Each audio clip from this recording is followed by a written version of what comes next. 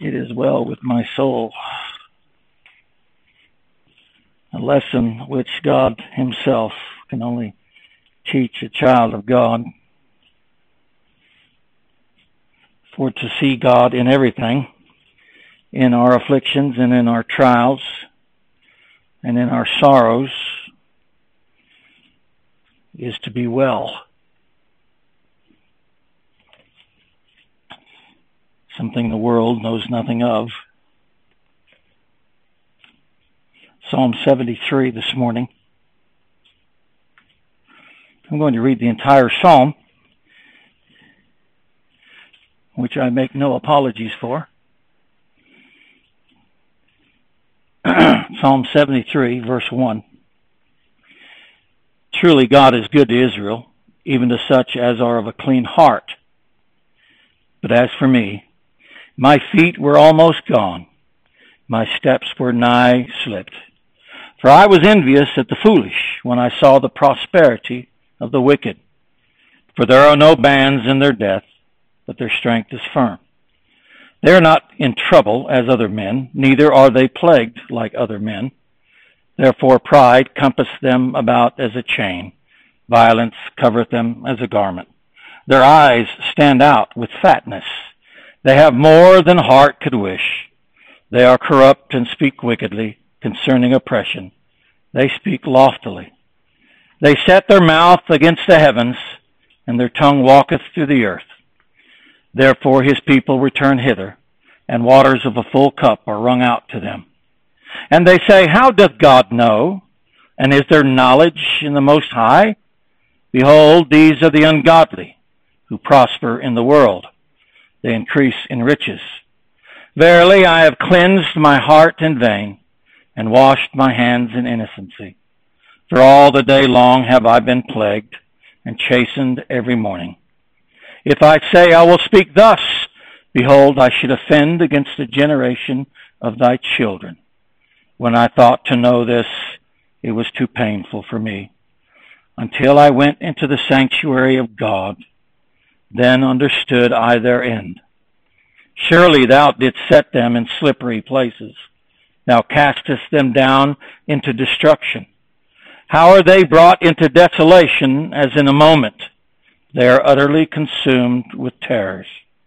As a dream when one awakeneth, so, O Lord, when thou awakest, thou shalt despise their image. Thus my heart was grieved, and I was pricked in my reins. So foolish was I, and ignorant. I was as a beast before thee. Nevertheless, I am continually with thee. Thou hast holden me by my right hand. Thou shalt guide me with thy counsel, and afterward receive me to glory. Whom have I in heaven but thee? And there is none upon earth that I desire beside thee. My flesh and my heart faileth, but God is the strength of my heart and my portion forever. For lo, they that are far from thee shall perish. Thou hast destroyed all them that go a-whoring from thee. But it is good for me to draw near to God. I have put my trust in the Lord God, that I may declare all thy works.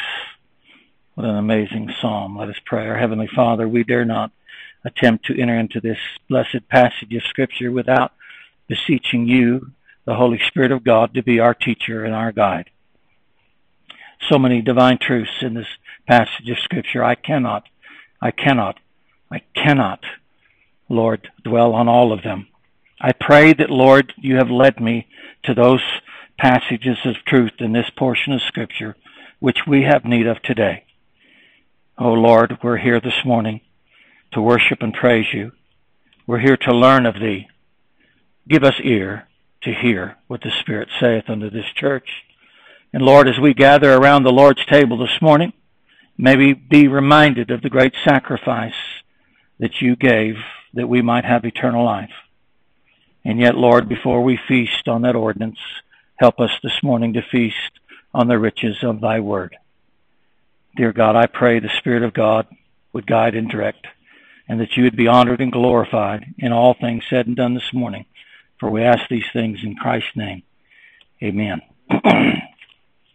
And amen. You know, the Psalms have always held a special place in the hearts of God's people, and that for many reasons. Yet the greatest is because in many ways the true believer can very much relate to its writers. No other book in God's Word unveils and lays bare such raw and intimate emotions and affections of the truly converted heart more than the writers of the book of Psalms.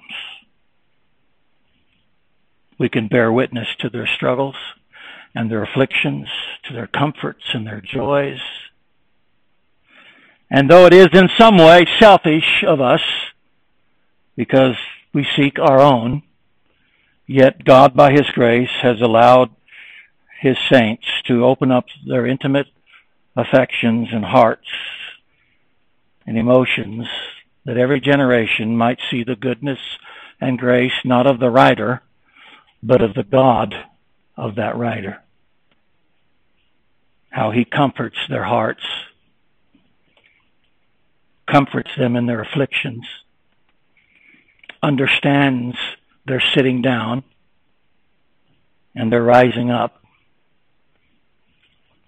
We thank God for every word of God, and yet we thank God sometimes more for the book of Psalms.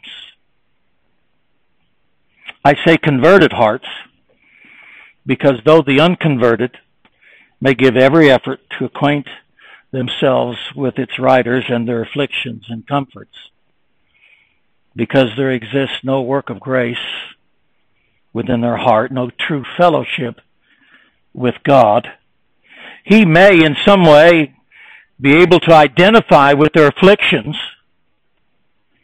but never shall the unconverted know the divine comforts and joys of the promises of God, who delivers His saints out of all of their afflictions. And the divine comforts of this Psalm 73 and the rich blessings which come from knowing that God is truly good is reserved for those whom, verse 1, the psalmist says, are of a clean heart. Not a sinless heart, but a clean heart. For not all Israel is of Israel. Not all those who profess to know Christ are Christ's. In vain, unconverted man seeks to know the comforts of the psalmist. Yet he'll never, ever, without Christ, come to know the God of the psalmists. Yet those who have come to know God in Christ, we have rich blessings recorded in this glorious book of Psalms. And in Psalm 73, there's so many truths. When I began looking at a text I thought or believed God would have me preach on, suddenly almost every verse came alive and I was overwhelmed. And I thought, God, surely I cannot expound on each one. It would take us days, if not months.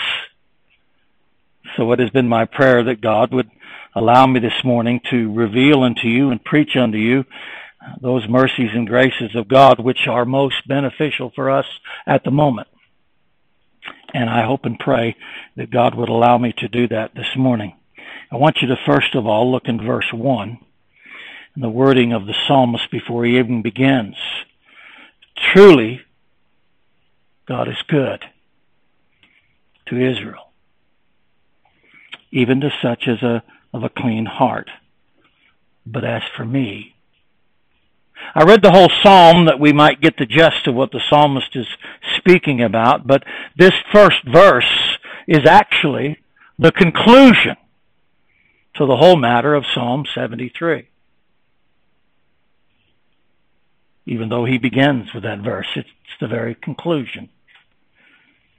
For though it was he himself that got him into such trying and painful predicaments by envying the wicked and ungodly, it didn't change the divine truth that God is good. Listen to me this morning. And I want to show you that later on. This is one reason why we come on Sundays, not only to worship, that's the main prime, but the reason, the heart of worshiping is coming to know more about God. We come that we might hear, that we might learn, that we might worship God more clearly.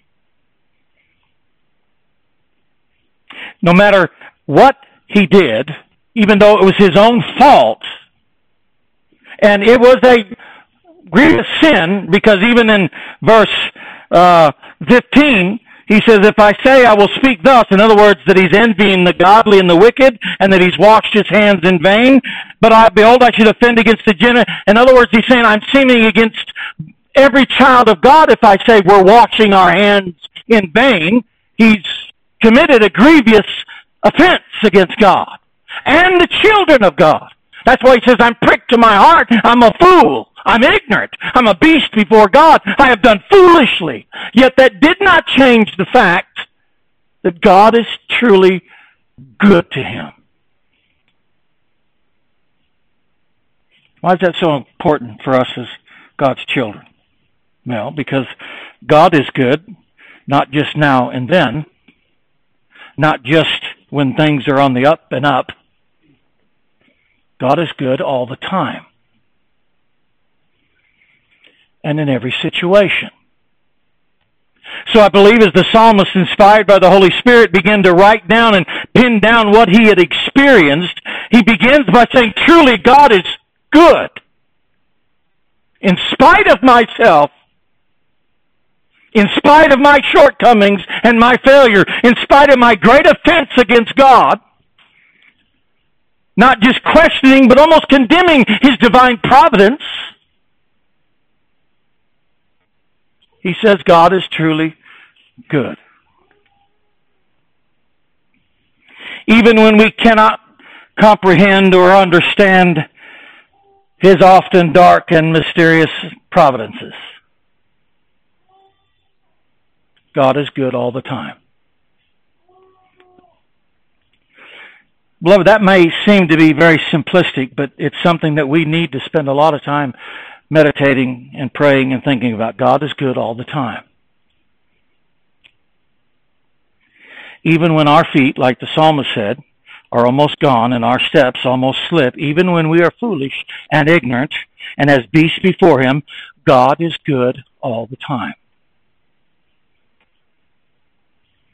When peace like a river attendeth my way, if sorrow and sadness floods my soul, whatever my lot, thou hast taught me to say, it is well with my soul. Why? Because God is good all the time. It's a humble confession of the psalmist before he begins to expose what was in his heart. Can you imagine God exposing all our painful experiences and all our failures and shortcomings in the eternal Word of God, that every generation following could read it? The psalmist exposes his heart. But before he does, he's so taken up by the goodness of God. He wants to make sure that before he begins with that, we truly understand that God is truly good. Truly, God is good. At all times. Because even later on he says, for he is continually with me. Though he says, I was ignorant and foolish and as a beast before thee, he said, nevertheless, I am continually with thee. Thou hast holden me by, not up, but listen to this. Thou hast holden me by my right hand. Not holdeth me up, but holdeth me. You ever noticed when a young child in the store for maybe the first time, or maybe a lot of people and the mother's there and the child gets to be afraid, or maybe something around it is filling his heart with fear and anxiety, that child will slip over to the mother and grab the hand and hold it. That's what he's saying. God is continually with me and he holds me by the right hand. He's holding me as a child, fearful of the surroundings. He's holding me. In spite of the fact that I was foolish and ignorant and as a beast before thee, you are continually with me. And you hold me by my right hand. Truly, God is good.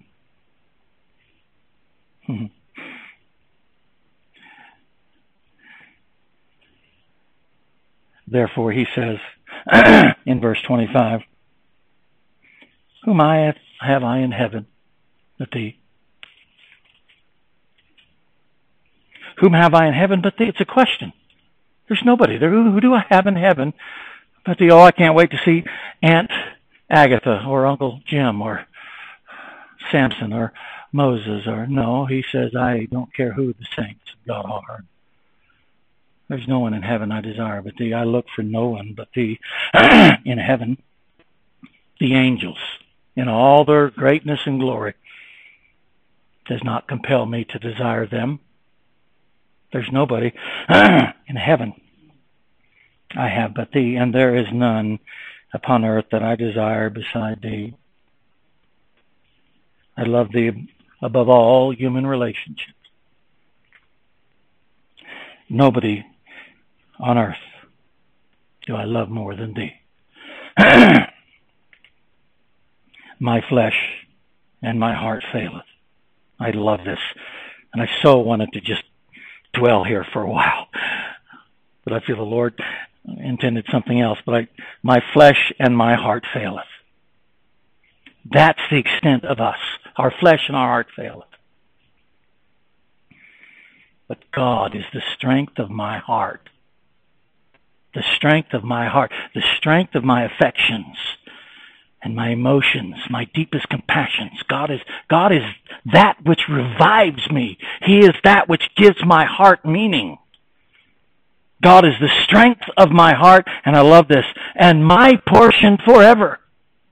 The wicked might have all the things, that he expressed in the first verses, but he says, my portion is God forever. And this is not the only time one of the psalmists mentions God as being their portions. That truth is very worth our time in studying and meditating before God. God is my portion. My portion. Forever. The psalmist had made a terrible mistake. A most painful offense against God and the people of God. His feet, he said, were almost gone, and his steps had well nigh slipped. Yet it was the goodness of God which kept him. It had not been altered nor influenced by anything that he did.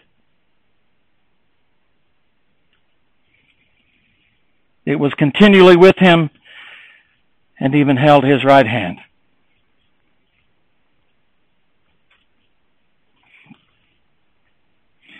When we was preaching from Ecclesiastes the last week or so, I almost wanted to get into the history of Solomon.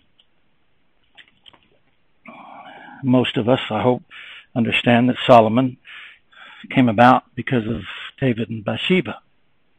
Well, we know the tragic story of David and Bathsheba and how a son died, and David, the sword never left the house of David. A terrible thing happened, but Solomon was the result of that. The Bible says the Lord loved Solomon. But if you'll look at Scripture, even way back before Solomon, before Bathsheba even happened, when David desired to build a house for God, God says, no, you can't build a house for me because your hands are full of blood. But you will receive a son, and he shall build me a house. That son was Solomon. Even before David fell into sin, God knew and said, out of that I will still bring about a Solomon. You see, sometimes we grieve over choices in life. You might want to grieve over that, but never think God was ignorant of that.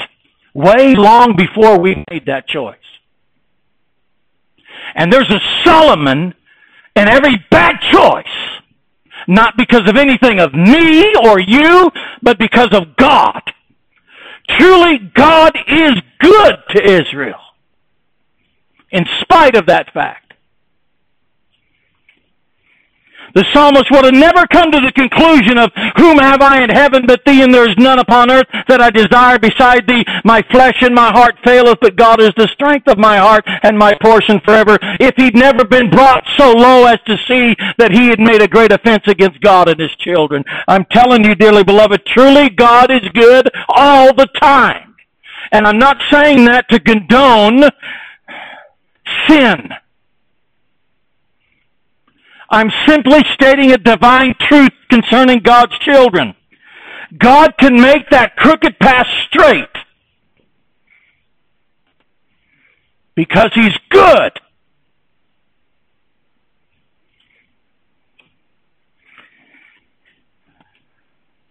And yet the goodness of God extends far beyond this present life and even beyond our temporal slippings.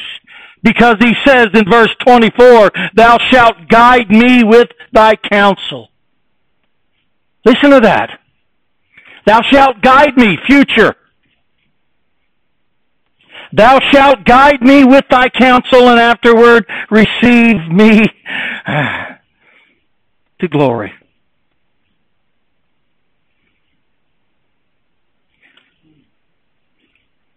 This is important for us to understand, especially since I want to get to the topic of what we want to look at this morning. It's important. That's why I wanted to lay that foundation there. He said, thou shalt guide me with thy counsel. You'll never stop guiding me with your counsel.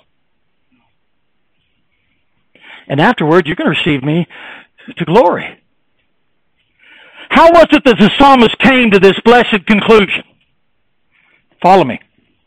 How could he be so sure, especially after being so grieved in heart and pricked in his reins, so foolish and ignorant and as a beast before God? How could he be so sure of such a thing? Verse 17. Until I went into the sanctuary of God, then understood I their end. This verse is pivotal for this whole passage of Scripture. This is the turning point of the psalmist. When he went into the sanctuary of God, then he said, then understood I their end. Beloved, there lies within these words of the psalmist a most blessed and divine truth which has been lost and or ignored by this self-seeking and sinfully secluded generation of professing believers. I want you to listen very closely to me this morning because I want to instruct you on the ways, biblical ways and means of godly worship and the reason why we go into the sanctuary. This was the turning point. He said, I didn't understand all this. He said, when I thought to know this, it was too painful for me until I went into the sanctuary of God. Beloved, the psalmist didn't come to this conclusion, this divine truth concerning God's great goodness by private revelation, but only when he went into the sanctuary of God. When I thought to know this, again, it was too painful. He thought to know this. When I thought to know this, it was too painful. I couldn't figure it out myself. I couldn't, and we're talking about psalmists. Some say David told Asaph what to write. I'm not going to get into that, but the psalmist said he tried to figure this thing out himself, and he couldn't. It was too painful for him until he went into the sanctuary of God. Then he said, I understood.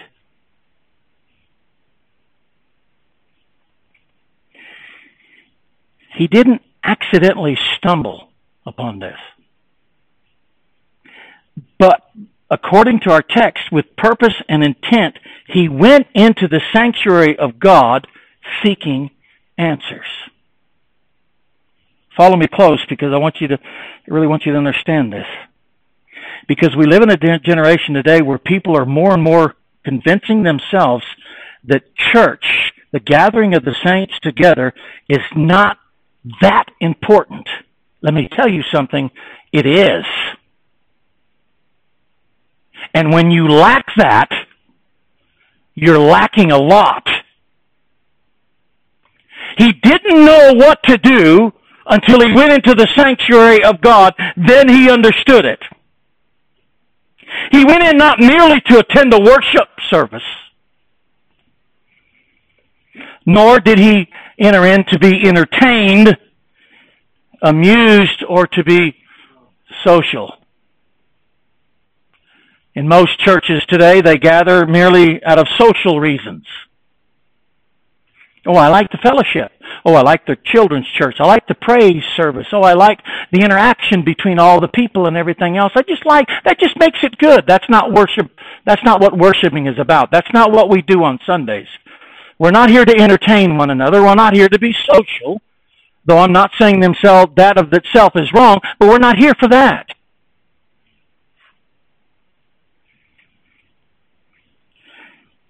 We don't come into the house of God going, okay, I don't know what's going to happen, but I hope whatever falls from heaven falls in my lap and I can catch what God's trying to tell me. You might say that's a little ridiculous, but a lot of Christians act that way. They come to church not knowing what's going to happen. And it's like, well, Lord, whatever you have for us, just, rain it down from heaven. I hope I can catch what you're trying to tell me. That is not how we should come into worship. That's not the attitude we should have as we come together to worship. Our attitude should be that of the psalmist. We should be coming with intent and purpose to learn. Not only worship God, but by worshiping God, learn what God has for us. Because there God instructs His people. You say, oh, God instructs me in my private devotions, and He does. But I'm getting there, but I'm telling you, there's something about when the saints gather together and the Word of God is being preached, that God reveals Himself in a manner like none other. And if you're lacking that, you're lacking something in your Christian life. And I'm telling you, this whole thing with COVID and the internet church, cyber church, it's been detrimental to the church. Some say, well, it's good for the church. I'm saying it's been detrimental to the church. Because now people are going, hey, I don't need that. I can sit before my computer and enjoy worshiping. Nope. I'm not saying there's some benefit to the internet. We put up our sermons on the internet. We are live on the internet.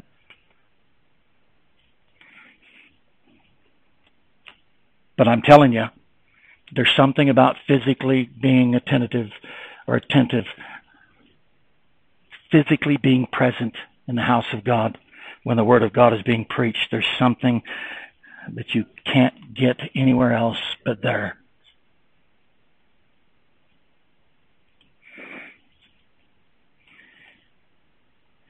He went with intent and purpose into the sanctuary of God that he might understand those divine truths he was yet ignorant and foolish of.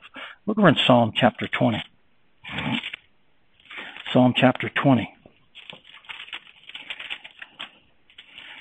Why do we come to church? Well, we come to sing praise and worship God. It's a duty. Well, that it is in some aspect. But do we come with intent and purpose to learn? God, show us something today. I need to hear from you today. I need to know something from you today. Look at Psalm chapter 20, verse 1. The Lord hear thee in the day of trouble. The name of the God of Jacob, defend thee. Send thee help from the sanctuary. And strengthen thee out of Zion. Remember all thy offerings, and accept thy burnt sacrifice, Selah. Send thee help from the sanctuary. The Lord hear thee in the day of trouble. The name of God of Jacob defend thee. Send thee help from the sanctuary. You see how the psalmist says that's where God is going to send help from the sanctuary, and He'll strengthen you out of Zion.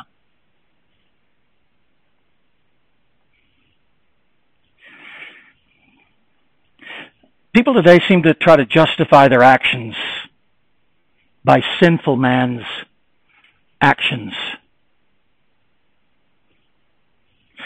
What do you mean by that? Regardless of how many pulpits have been corrupted by men, and listen closely to me, regardless of how often people have been disappointed, even hurt by the actions and behaviors of others, so-called Christians even, or how one might seek to justify their reasons for ignoring and avoiding the assembling of ourselves together, even as we see the day approaching, it doesn't change. It does not change nor alter the divine truth that God has ordained help from the sanctuary, not the internet, and strength out of Zion.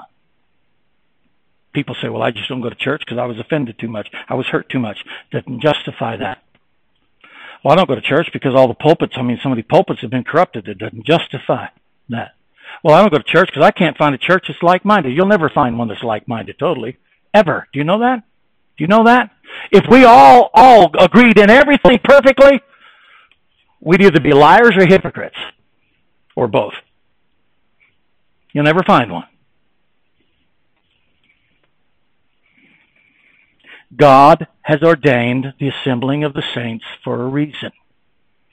And no matter how often man has corrupted that or sought to corrupt that, or man has failed in that, it doesn't change the divine truth that the sanctuary of God, the assembling of the saints together, worshiping on Sundays, is something that every Christian should, with all their heart, all their soul, and all their mind, keep to maintain. Because God does things in that assembly that He does not do outside that assembly. Over in Psalm 63. Until I went to the sanctuary. Psalm 63. Look at verse 1. O God, thou art my God. Early will I seek thee. My soul thirsteth for thee. My flesh longeth for thee in a dry and thirsting land where no water is. For what? Verse 2. To see thy power and thy glory, so as I have seen thee in the sanctuary. You see how he signifies in the sanctuary? Something's happening in the sanctuary that didn't happen anyplace else. He said there was a power and a glory that happened in the sanctuary that I didn't get outside of the sanctuary. I desire to see that. Over in Psalm 35. Psalm 35. Verse 18. I will give thee thanks in the privacy of my home. No, I will give thee thanks in the great congregation. I will praise thee among much people. I will give thee thanks in the great congregation. I will praise thee among much people.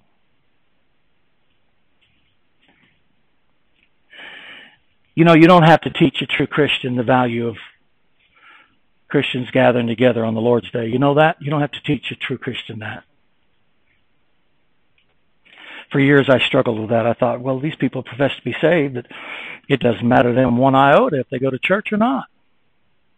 And it bothered me. And I've been spent time as well as you, I'm sure, in churches where we would follow after them. We'd follow up. We'd go to their houses. We'd knock on their door, and we'd try to say, why don't you come to church? And we try to do everything. You know, come to church, we'll give you a TV. Come to church, bring a friend, we'll give you a Bible. All these little things to try to promote people to come to church. And it just bothered me for a long time. I've come to find out that a true child of God, you don't have to coerce them to go to church. You don't have to convince them the value of going to church. You know why? Because I believe God teaches them that. Just like God teaches us to love one another. Know you not that God teaches you to love one another? I believe God puts it in the heart of every true child of God to know I need to be in the assembly of the saints on the Lord's Day so that I might worship God. But this world today, it's sentimentalism. God knows my heart. He knows I love. That's the problem. God doesn't take sentimentalism over obedience. Doesn't happen. And you hear it all the time. God knows my heart. It could be your problem. God never takes sentimentalism or emotionalism over obedience. To obey is better than a sacrifice. And yet we live in a generation of Christians that live on that sentimentalism, emotionalism. It doesn't matter. God knows. And no, every true believer knows because God teaches them. If you have to coerce or force someone to come to church, you're probably better off not even having them go to church. You say, well, that's not the right attitude to have. Well, I believe it is. You know why so many churches have problems today? It's because people are there who shouldn't be there, who don't want to be there. You say, no, I'm telling you the truth. I'm telling you the truth. Listen to the Word of God. I'm telling you the truth. They went out from us because they were not of us, Paul said. Avoid the brethren, causes divisions amongst you. One of the 7 abominations, is he that sows discord amongst the brethren. It's a 7 abomination. One of the 7 abominations that God has in Proverbs.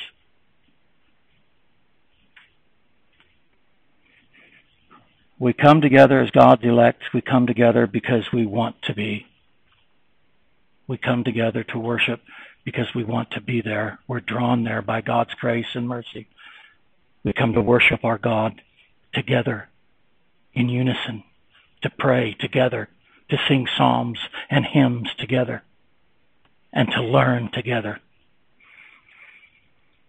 Why do you think Paul exhorts us in Hebrews, forsake not the assembling yourselves together as the manner of some is, especially when you see the day approaching, provoking one another to love and to good works? I'm telling you, look at the signs. Look at the signs, dearly beloved. Look what's happening in the world today amongst those who profess Christ. And I'm going to show you that verse in a few minutes about a famine that's coming upon the land, which is already here, of hearing the Word of God. Not the Word of God, but of hearing it. And people's wandering all over trying to find it. I know of believers right now, because of differences of opinions and divisions, they're wandering around trying to find some kind of church somewhere. Look at the signs. Look at the evidence of it. Help, strength for the believer, the manifestation of God's power and His glory, thanks and praise, great and mighty things are promised, dearly beloved, to those who attend the sanctuary of God, divine blessings and promises which can be obtained nowhere else except in the public assembly of God's people and the worshiping of God and the preaching of His Word. Let's look at one of my favorite Psalms. I have many, just like you, but Psalm 84. I love Psalm 84.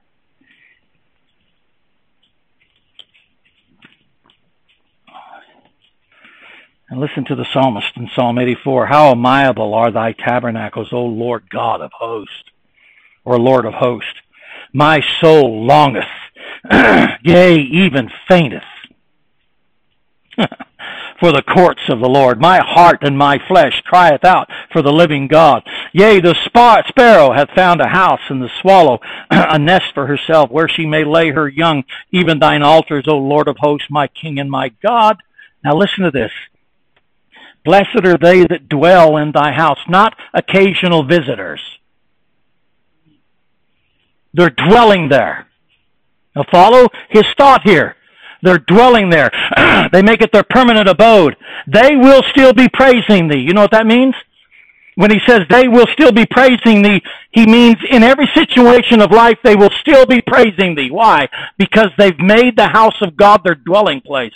They have received something from the house of God, so no matter what their life ends up facing, they will still be praising thee. There's something about a Christian's consistency and faithfulness to worshiping God that enables him to be consistent in praise through every aspect of life. They will still be praising thee, Selah. Blessed is the man whose strength is in thee, in whose heart are the ways of them. Now watch this. Who passing through the valley of Baca, make it a well. The rain also filleth the pools. Baca was a name for valley of tears. He makes it a well. The rain also filleth the pools. They refresh him. Look at the blessings of those who dwell in the house of God. They go from strength to strength. Every one of them in Zion appeareth before God. Company to company, strength to strength. You see the perseverance, steadfastness. O Lord God of hosts, hear my prayer. Give ear, O God of Jacob, Selah. Behold, O God, our shield, and look upon the face of thy anointed, for a day in thy courts is better than 1,000. I had rather be a doorkeeper in the house of my God. Do you know that was the lowest position in the house of God? Look at Ezekiel 44. I'd rather be a doorkeeper in the house of my God than to dwell in the tents of the wickedness. For the Lord God is a sun and shield. The Lord will give grace and glory. No good thing will he withhold from them that walk uprightly. O Lord of hosts, blessed is the man that trusteth in thee. That's the blessings of those who dwell in the house of the Lord. They that dwell in thy house shall still be praising thee. They pass through the valley of Becca, making it a well. They go from strength to strength. And how could we forget Psalm 122? Psalm 122.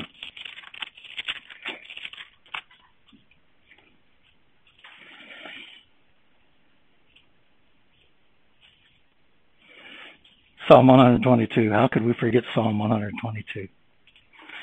I was glad when they said unto me, let us. You see the plural? Psalmist isn't selfish. I was glad when they said unto me, let us go into the house of the Lord. Our feet shall stand within thy gates, O Jerusalem. Jerusalem is builded as a city that is compact together, whither the tribes go up, the tribes of the Lord, and the testimony of Israel, to give thanks unto the name of the Lord. You know what we have here this morning? We have the tribes.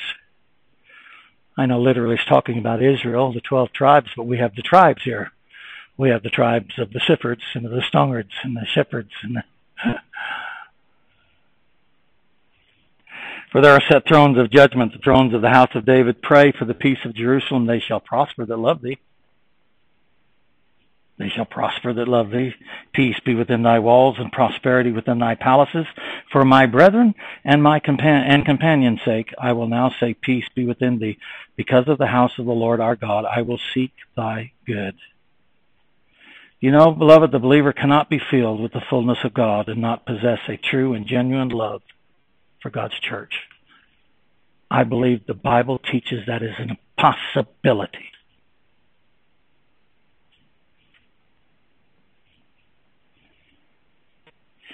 And yet I want to show you one or two more things before we close in our text. First of all, to the believer this morning, I want you to see something that is crucial for us to understand about worshiping on Sundays. Verse 17, until I went, he went with purpose and intent into the sanctuary of God. Then understood I their end. Again, I want to emphasize this. Too many times Christians come to church not really with an intent and purpose. They come going, well, Lord, we're supposed to meet because we're supposed to worship. We want to worship and praise you and sing songs. Lord, whatever happens, happens. And I just pray that, whatever drops from heaven, I can catch it. We should be coming, as the psalmist, into the worship of God with purpose and intent. With a purpose in prayer and intent. A purpose of worshiping God, yet an intent to learn, understand, and listen to what the Spirit of God saith unto the church. Are you following me? We should be coming with purpose to worship and intent to learn. Lord, this is why you pray for your preacher. Lord, give him the grace to feed me with spiritual food that I am in need of.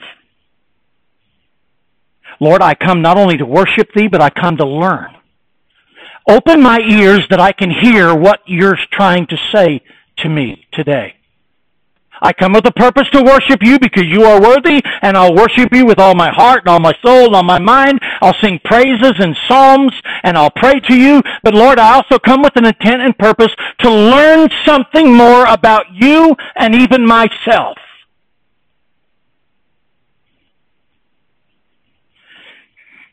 Look at Ecclesiastes chapter 5. I want you to read these verses yourself today. I want you to understand this because I hope and pray that it will change the way we come to church, and in doing so, change the way we receive the things we need in church. Listen, Ecclesiastes chapter 5. Keep thy foot when thou goest to the house of God, and be more ready to what? To hear. Pay attention. If I flippantly come into church and say, well, I prayed and, we're going to worship God, and we're told to worship, and it's just a duty and a privilege, and so we come together and I start singing, and I'm flippantly singing through the hymns and the psalms, and, I pray, and okay, and now we sit back and say, okay, God, I don't know really what, I just hope and pray that something hits me. Don't expect God to do anything. Be more ready to hear.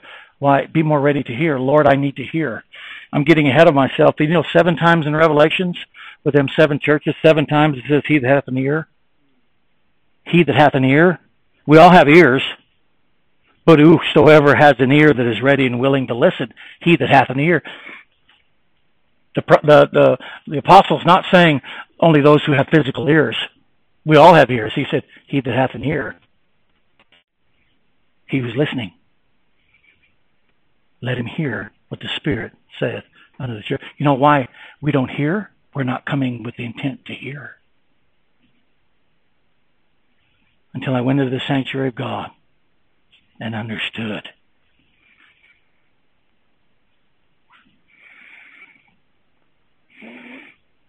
That's why it's important for us to follow the example of the psalmist.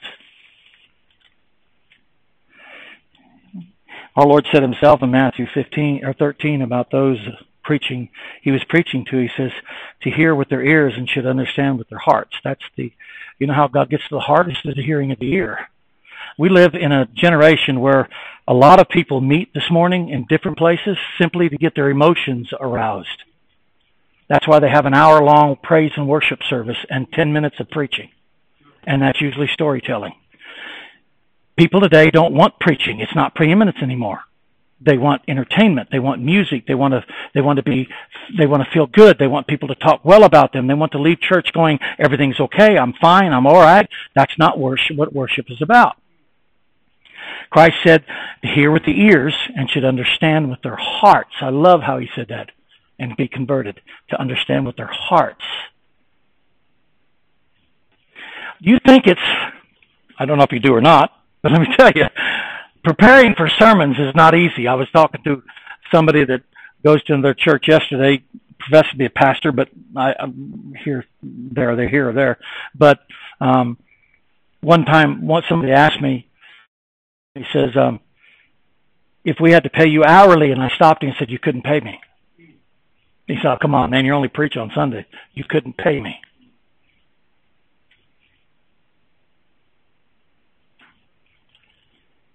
The struggles, the temptations, the sweat, the blood, the tears, everything goes along with it. It takes a lot. It takes a lot. Throughout the week, very intimidated by the Word of God anyway. Come Saturday, I'm very fearful. Come Saturday night, I'm very afraid. Come Sunday morning, very much. Stand up and preach the Word of God, knowing that I shall one day hold account before God what I say. And yet to see so many people, no, we won't go there. Studying the Word of God is sometimes hard. Preparing our hearts to worship God and to hear is no easy matter. And I rejoice in the fact that I know of a surety that everyone here this morning prays for me, and I am comforted by that and helped by that and strengthened by that. But beloved, I'm just telling you, as much labor as I put in to seeking God's grace to preach His Word, I pray you would give as much effort and energy to receiving it.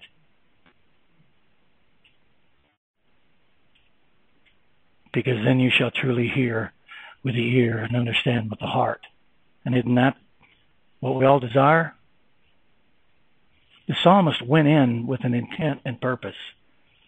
We must go into the worship service with an intent and purpose to hear what the Spirit saith unto the church. And that's my prayer for our church. That every time we meet together, I know that in this new generation, if some of them that were here now, they'd be saying, oh, preacher, you make too much of this. We got to let go and let God. We got to just let the Spirit move. And you only have to look into your own heart to realize that that's not true. How often have we come to church and sang the hymns, and while we're singing the hymns, our minds are going in all different directions with the problems and cares of the world and this or that. A true child of God knows it takes a lot of effort. Amen. Yet there's also hidden in these words, and I will close with this last point of the psalmist, a divine exhortation that I believe we need to hear.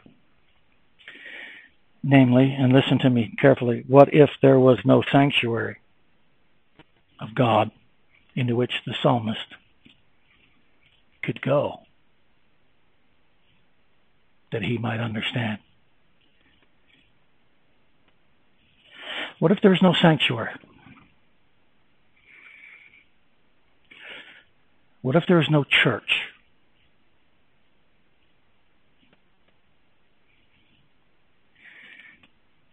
The psalmist said in Psalm 74, we see not our signs.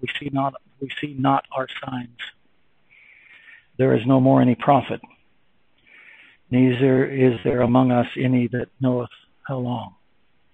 Psalm 74:9.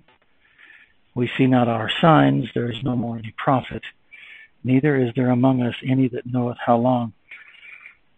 Beloved, I believe most of us are aware of this danger in the day and age in which we live in, but do you know that the pulpits are getting fewer and fewer? Think about, just for a moment, it's got to make this practical. Think about the preachers you know today in this world that God is greatly using. I don't care if they're in small areas or big areas. Think about them for a minute. The majority of them are up in their age. Who's going to follow them? What's happening when people cannot find churches anymore? And they're constrained to go to the internet because there's not a church within 200 miles. We have a preacher not far from here that we all know and love. 30, 40 years ago, people would be clamoring to hear him preach.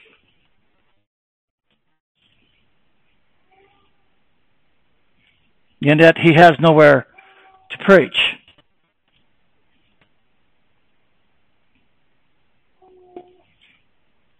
We see not our signs. In the days of Samuel, the Bible said the word of the Lord was precious. That means rare. In those days, there was no open vision. You know what that meant? They didn't hear from God. I don't care what the charismatic tell you. God speaks through his oracles. Men he's chosen to do his preaching. And one of the greatest judgments of God upon his people is to remove that voice. We see this today happening everywhere.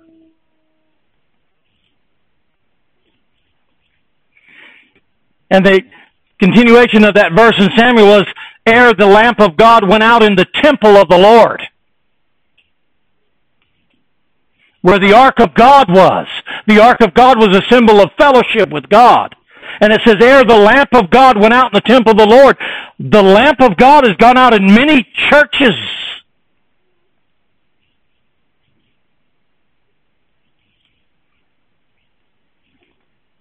We need to thank God that we have a place to go to gather with saints of like-mindedness, to gather together to worship and praise God. Be we small, it makes no difference.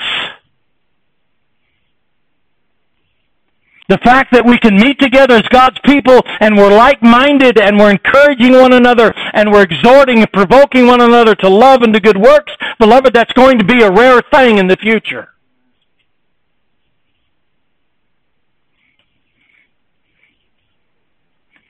Hey, when I thought about this age of preachers that is a dying breed, if I may say, I know very little or very few men that are coming up in their shadows, and I pray and hope there are, and I'm sure there are somewhere. God has always had his remnant, but I'm telling you, it looks pretty vague.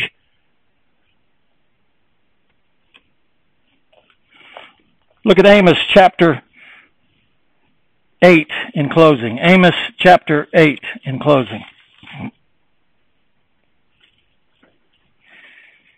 Amos chapter 8, verse 11. Behold, the days come, saith the Lord God, that I will send a famine in the land, not a famine of bread, nor thirst for water, but of hearing the words of the Lord. He didn't say of the word of the Lord, but hearing. When we cease to hear, and believe me, beloved, what a lot of people today are hearing is not the words of the Lord. Come to our seminar. We're going to help you build your faith. Who in the world thought you could ever build your faith? It's not even yours. It's a gift of God. What they're hearing in many places today is not the word of the Lord. There's a famine of hearing it. And they shall wander from sea to sea, and from north even to the east. They shall run to and fro to seek the word of the Lord, and shall not find it. Now, I know there will be some who disagree with me, but let me say this anyway. Maybe in the weakness and ignorance of my getting older, but I mentioned it yesterday to some brethren. We have many, I believe, sound doctrinal brothers and sisters who are in this case right here. They're going here to there, east and west, roaming about, trying to find the word of the Lord. If, and I know some of you might say that's an impossibility, but I'm speaking from my heart, if those brothers and sisters, and us likewise, if we could ever solve the differences and the divisions, there is enough strong doctrinal believing believers in this area, we would make a good witness in this community. I'm telling you. But it's not happening. You know why? It's a sign of a famine. We're too engulfed in ourselves. You want to know what's going to be preeminent? Let the Lord bring you close to death or age you, and you'll find out what's really priority in life. What really means something.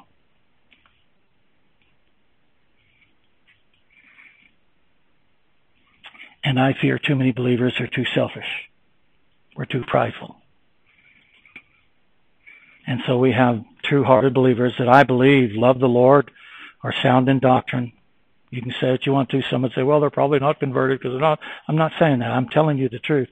I believe they're truly converted. I believe they're sound in doctrine. And yet because of this sign of famine, we're seeing that everywhere. And it's sad, if you ask me. You say, well, we could never come to agreement with those. But God is all things possible. Are they not?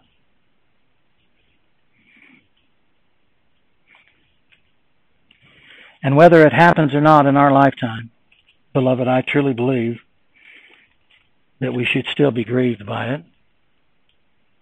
I still believe that we should pray. You remember Saul, when he sinned against God, and God said, that's it. Taking the kingdom from you. He went to Samuel. He said, Samuel, would you pray with me? Samuel said, God forbid that I cease to keep praying for you. Even on Calvary, the Lord is our example. Father, forgive them, for they know not what they do. Simply because it's something that's not going to happen maybe in our lifetime or something that we can't believe will happen doesn't mean we shouldn't be praying for it and longing for it. History claims that the Apostle John, in his old age, being somewhere around 100, when he would finally be able to attend services after being banned to the island of Patmos, that brethren would take him in both arms. He couldn't stand, so weak, and he'd walk into the pulpit because he merely wanted to say this, they say. Brethren, love one another and he'd sit back down. What did John see in his old age that we don't see? I'm telling you, beloved, until I went into the sanctuary of God and I understood. May we cherish what God has given us. Praise Him for it. Thank Him for it. Oh, we don't have the luxuries of padded pews, big building, but we have each other. And most of all, we have, I hope and pray, God's presence. So let us continue to come to the worship with intent and purpose. Purpose to glorify God and intent to learn. And may we learn to dwell in there and the blessings that come with it. Amen. Let us pray. Heavenly Father, we thank you so much for thy word. We thank you, Lord, for the blessings that you give us. And Lord, you give us more than we deserve. Lord, there's nothing in this life that we deserve. Lord, if we only come to understand that we have everything by your goodness and grace. Lord, what we deserve is eternity in hell. We deserve to be forever separated from God because of our sins. So, Lord, what little we have in this life, in this temporal life, Lord, we don't deserve any of it. Lord, if we could just understand that, we'd be content with anything and everything because God is our portion. Christ is our life. Lord, my flesh and my heart faileth, but God is the strength of my heart and my portion forever. Thank you, God, because truly you are good. And we praise and thank you for it. We do pray for those brothers and sisters who are wandering. Lord, I know that they're sincere. I know, dear God, that their desire is to serve thee. I question not their motives. I know that they love thee. Lord, I pray for them that you'd help them find rest. And by that I mean simply a place that they could call a place of worship. Lord, I pray that you'd help us all to continually be in prayer for this. May you be honored and glorified in all we say and do, Father, for we ask these things in Christ's name. Amen. Amen.